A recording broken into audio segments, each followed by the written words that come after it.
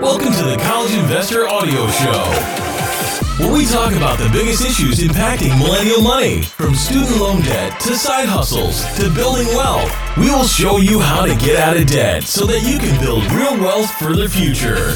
Hello, welcome to the show today. And if you're anything like me, I always like finding out new stuff that I didn't know before. So today, because you learn something new every day, we take a look at you probably didn't know these 5 facts about student loans. You know, there are a lot of misconceptions about student loans. A lot of people hate them. A lot of people need them. The majority of people don't understand every facet about them, and that can lead to trouble. Given that student loans can be a huge part of your financial future, you need to understand how to best pay for college and how to pay off your student loans fast. Given that there are over $1.7 trillion in student loan debt, and that the average graduate has almost $36,000 in student loans, borrowers need to understand these facts to make sure they are making the best decisions possible. If you're not quite sure where to start or what to do, consider using a service like Chipper to help you figure out your student loan debt. Chipper analyzes your loans and helps you find the lowest repayment plan and loan forgiveness options you qualify for. You can check out Chipper at thecollegeinvestor.com. All right, let's take a look at fact number 1 that you might not know. The collateral for your student loan debt is your future earnings. Well, you know when you buy a car and get a car loan, the collateral for the car loan is the value of the car. If you don't make your payments, the bank simply repossesses your car. The same is true for a house and a mortgage. You don't pay your mortgage, the bank forecloses on your house. So when you take on student loans, what do you think the collateral is? Just, goodwill? No, unfortunately. The collateral on your student loans is in your ability to earn money in the future. If you fail to pay back your loans, the lender, either the government or bank, can garnish your wages, garnish your Social Security, and even offset and take your tax refund. This is the key reason why, for the most part, student loans aren't easily dischargeable in bankruptcy. Bankruptcy helps liquidate your assets to repay your debt and cancels the rest if you really can't repay it. But with student loans, as long as you have the ability to earn, you have the ability to pay something. It's also the key reason why there is student loan forgiveness for being disabled. You simply can't earn any more money to repay the loans. So, when you take out student loans, you need to calculate your ROI, return on investment, and ensure that you can repay the debt. All right, fact number 2, you can refinance federal student loans. There's a big misconception about student loan refinancing. A lot of borrowers think they can't refinance their student loans to lower payments, specifically with private student loans. However, since 2009, the government has allowed borrowers to refinance their federal student loans into private student loans.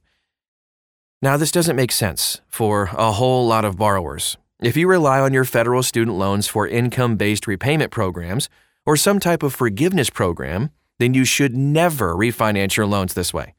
The reason is that you will lose access to student loan forgiveness programs and special features like deferment and forbearance. However, if you are on the standard repayment plan and are looking for options to lower your payment and interest, the refinancing into a lower interest rate private student loan could make a lot of sense. I recommend using Credible, a marketplace for student loans. Like Kayak or Expedia, except for student loan financing, Credible helps you receive your offers from multiple lenders after filling out a single form. There's a special offer, by the way, for College Investor readers and listeners. You can get up to a $1,000 gift card bonus when you refinance your loans with Credible. That's a pretty big deal. Check it out at thecollegeinvestor.com. Fact number 3 of our 5 facts you may not know about student loans. Parents who take on loans for their kids owe the debt. One of the most commonly asked questions I receive about student loan debt goes like this. I took out $30,000 in student loans to pay for my daughter's college. Now I'm 55 and nearing retirement.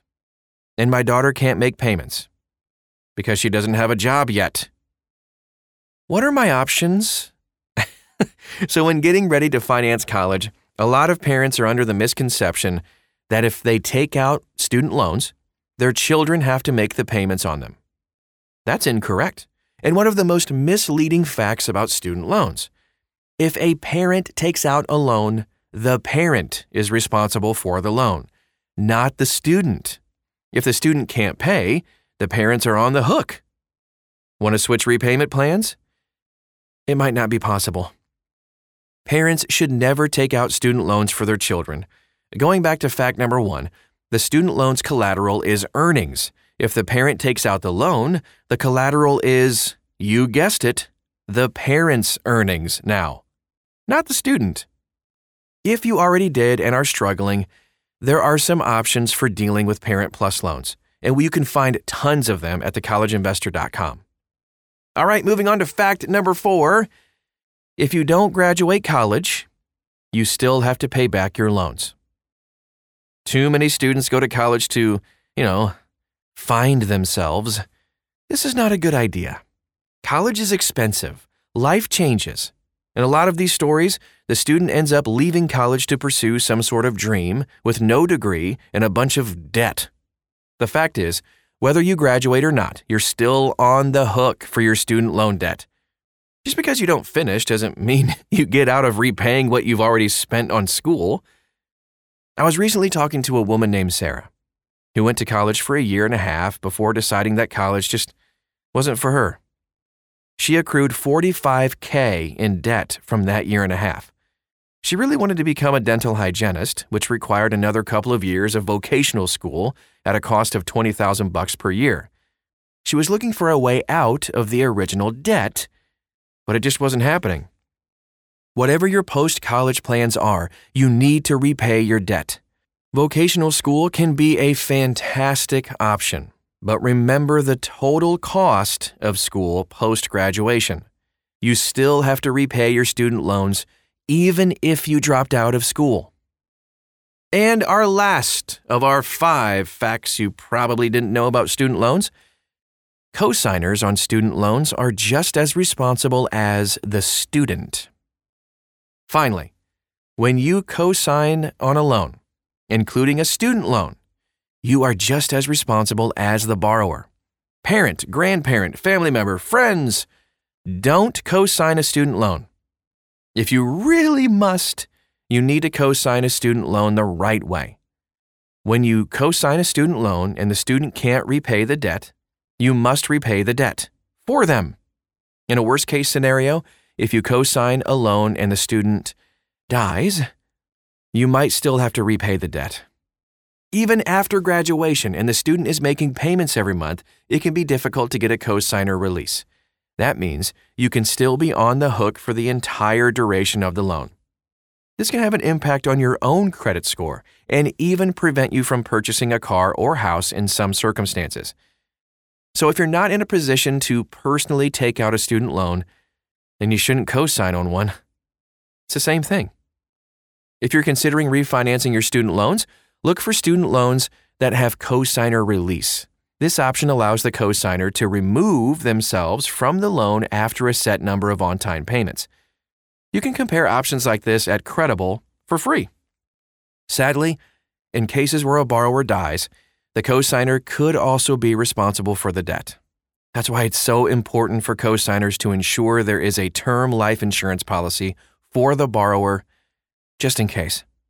We recommend getting a quick quote at Haven Life. And a bonus fact for you: here's where to get help. Even though I've said countless times you can do it for free at studentloans.gov, there are still people who've asked me, "That's great, Robert, but I still want to pay someone to help me. Who can I trust?" That's a fair question. So who can you trust for this?